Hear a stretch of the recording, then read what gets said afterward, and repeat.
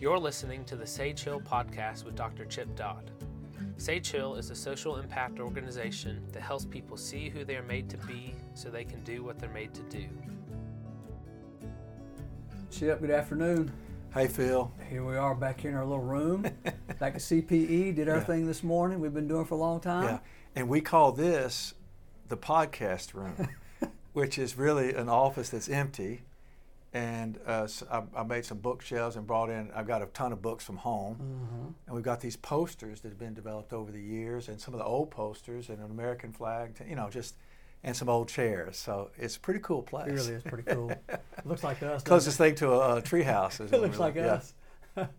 This is honestly, something we've been talking about for a long time, years, to be able to do this. And to be able to do it kind of in our little place is extra special to me for sure. Yeah. So surrounded by all the stuff like you mentioned on the wall, on the books, old table made out of pallets. Coffee cup sitting on it, extra stuff. It's really a cool place to do this. When anybody's visited CP, I think will know exactly what we're talking about. Other people come in here and think they're not finished, and it's like, well, I don't know. We finally got it cool. Like us, kind of cool already. We. Oh no, it's finished. It's finished, all right. Like us. I told Sonia, I said, Sonia, I don't want you to see it because you'll improve it. And it's like, I don't want it improved. Exactly right. So we're back here in the back of our place, and we've been doing this blogs and podcasts and training, all kinds of really neat stuff that years ago, 11, 12 years ago, we talked about, not necessarily in theory, but there wasn't a whole lot of legs on it. It was just kind of some great ideas and some of these very pieces of paper on the wall here on your kitchen table. Yeah. Just talking about stuff. And here we are doing it. And you've been writing some blogs. Just how many now? No idea. Okay, like 500? A bunch. 500. Great. 500 blogs. 10,000. About 28,000. Why? So of all those, a lot of people don't know about them. Of all those 82,000 you've written, the last couple have had to do with what on the surface. Yeah. Like, wow, what a wonderful subject, grief. Yeah. But as you've written in both of those, and I hate writing about that. You hate writing about that? Well, I hate writing about it because who wants to read something they don't want to have? It's kind of a difficult topic, and it's like bad news bears in the room again. So. Yeah, anyway, here I am. Yeah, frankly, I love them. We have those same kind of bats in our garage. Baseball player career's over, so to speak. Endings, and piled up there. And I got a bucket of baseballs I'll probably never touch again, but they're still there. Yeah. Right, he's in college now. But yeah. So you write about that in one of the blogs about just the grief around things ending, even though new things are beginning, and. That last line, you have room for them and all the meanings behind that. And then another one behind that one just around, the silliness, in quotes, of grown man Williams, big old thing. And, big old William being gone 48 whole hours. From college, for college. Yeah, y'all are laughing and crying at the same time. So talk about that a little bit. Like the last couple of blogs have been this subject, like I said, that people go, oh, I don't want to read about that, but we really do. And I'll get to that, I promise you. But, we talk about grief comes from dreams, okay? If you care about something and you're living on this earth, most of the time it's not going to turn out exactly like we wish it would. And if it does turn out like we wish it would, we wish we could keep it longer than we can. It's just, gratitude comes from living well and all those kinds of things. But we go back, you and I have been doing CPE together, Center for Professional Excellence together since 2005. And then you became the clinical director in 2006. And you were brought here leaving a satisfied life. Very much. For a life that has probably brought you more pain than you had there. In fact, you talk about, I gave up this, I gave up this, I gave up that. And all those different things were layers of security. You already had it made. On some level, you could keep growing, but also if you wanted to, you could coast a little bit because you had a lot of stuff in the bag, so to speak, And then you decided that you were going to follow something that was worth risking, even though you didn't know it was going to cost you so much. You know, you had a picture, this is good, well, that'll be better, right? If I had known then what I know now. Yeah, because you know, that last time we did a podcast, you talked about you got here and like found out you didn't have a job. I mean, it was crazy. And you're a man that gets a job done and you don't mind working. I mean, you want to work. The alternative to you is like some form of purgatory. You know? But you came here because a mission statement that you wanted to give your life, as I'm doing myself, to helping people see who they're made to be so they can do what they're made to do. Do you agree with that? Oh, yeah. I mean, that's the mission statement. It's like, and that's what I'm willing to look foolish about. That's what I'm willing to talk about, things that maybe people don't want to hear. Or sometimes willing to be made fun of even, that for, you know, helping people see who they're made to be so they can do what they're made to do, which means that you're made a certain way, and then talking about it and just, you know, that you're made to feel, you're made to need, you're made to desire, you're made to long, you're made to hope. And that neediness is the key that opens up the full life, which means vulnerability is a plus. When actually, when we're little and we get pinned down enough times, vulnerability is not the wonderful gift. It is the hated, despised result of what we call like the effective vulnerability is getting harmed. Yeah. So I'm and covering vow up. not to do it again. Yeah, yeah. So we become experts at hiding out instead of crying out, and I want us to come to a place of being able to cry out again, because I believe that you know, going back to the oldest story, the beginning of the Old Testament, you know, they had an opportunity to cry out or hide out, and the deceiver said, "Are you so sure that your communication and vulnerability is the way to go? You're so sure that God is God, can be trusted." Instead of crying out, "Hey, God, you know, come on in here, we got to talk," they were like, "Well, maybe it's not so true." So they left their hearts and went to their heads, and I think we've had a lot of that same continuing problem ever since, you know. Because when I enter into a circumstance, like, I watch with my head to see if my heart can be safe, you know. Sure. And you and I together, when you came here, I was more alone in the process of doing what I'm doing now more than ever before. I was more alone than I even realized, because I'd already gone. I mean, I was already gone into this process, but I couldn't do it by myself.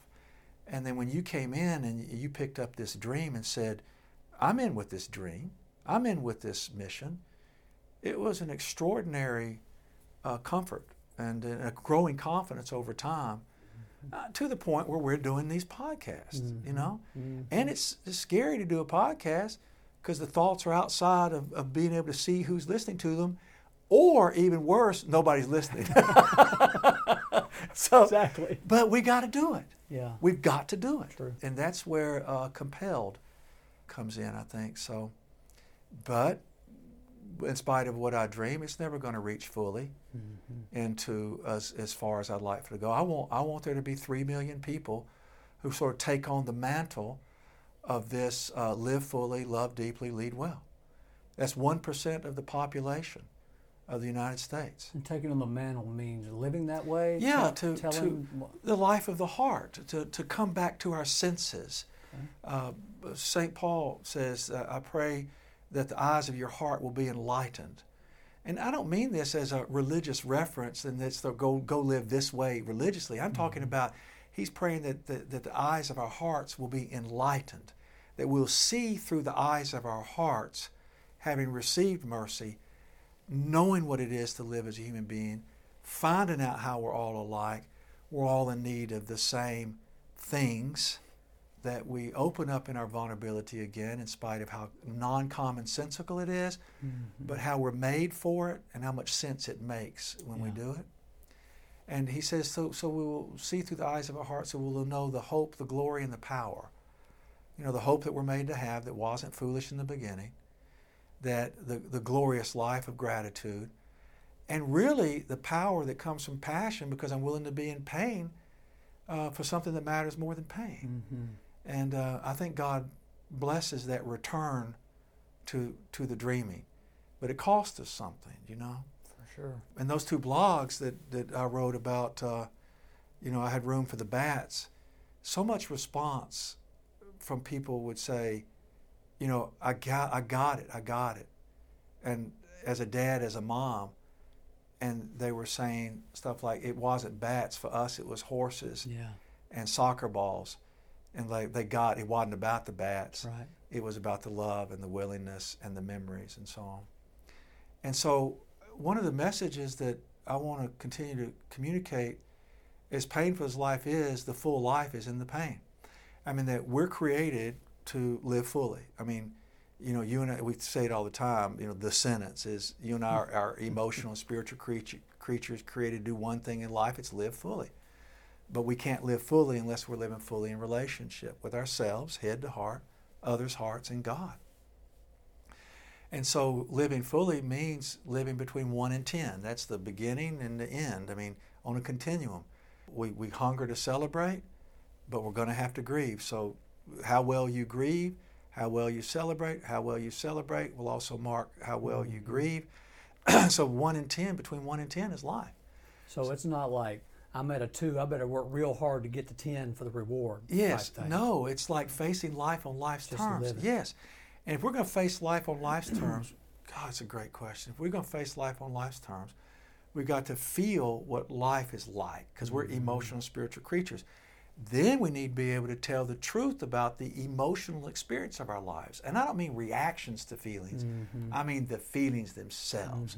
Universal language, because when a person talks about sadness and their face and their hearts match that experience, anyone who's alive as a human being and not covered in a mask relates to that experience. They can be from Russia or Rutgers. I mean, it doesn't make any difference what nationality you are. So, you know, living between 1 and 10 is where we're made to live. But so if you want to live fully, you're going to dream, you're going to wish, you're going to want, you're going to hope, you're going to desire, you're going to long, you're going to yearn, you're going to hunger, you're going to thirst, you're going to need. And all of those are vulnerable experiences.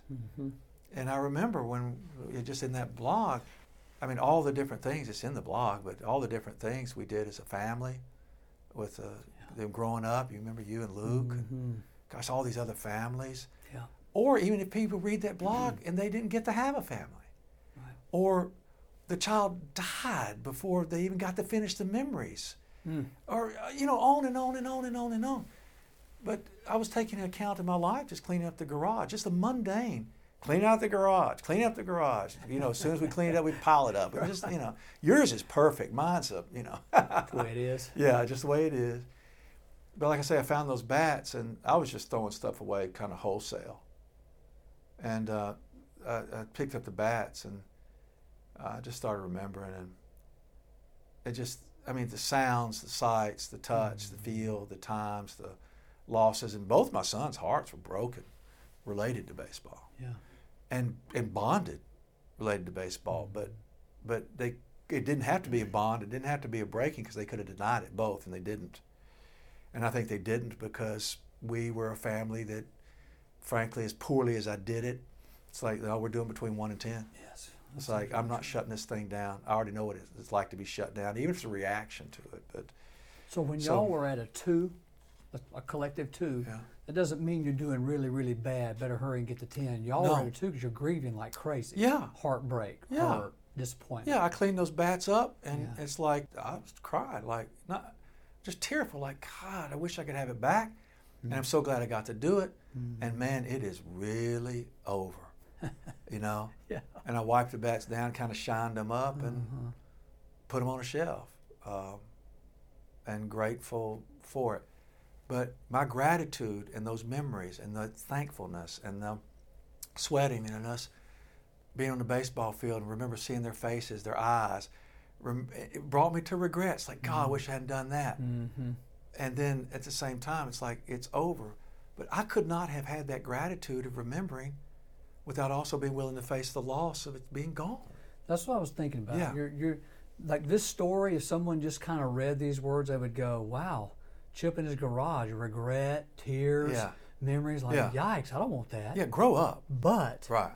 the other side of that, Yes. walking through that, is the gratitude part. Like, Yeah, man, yeah. It's like, you know what? My life, my sons, my loves are worth gratitude, which is naked celebration, you know, and worth grief, the outpouring of being known from the inside out, grief.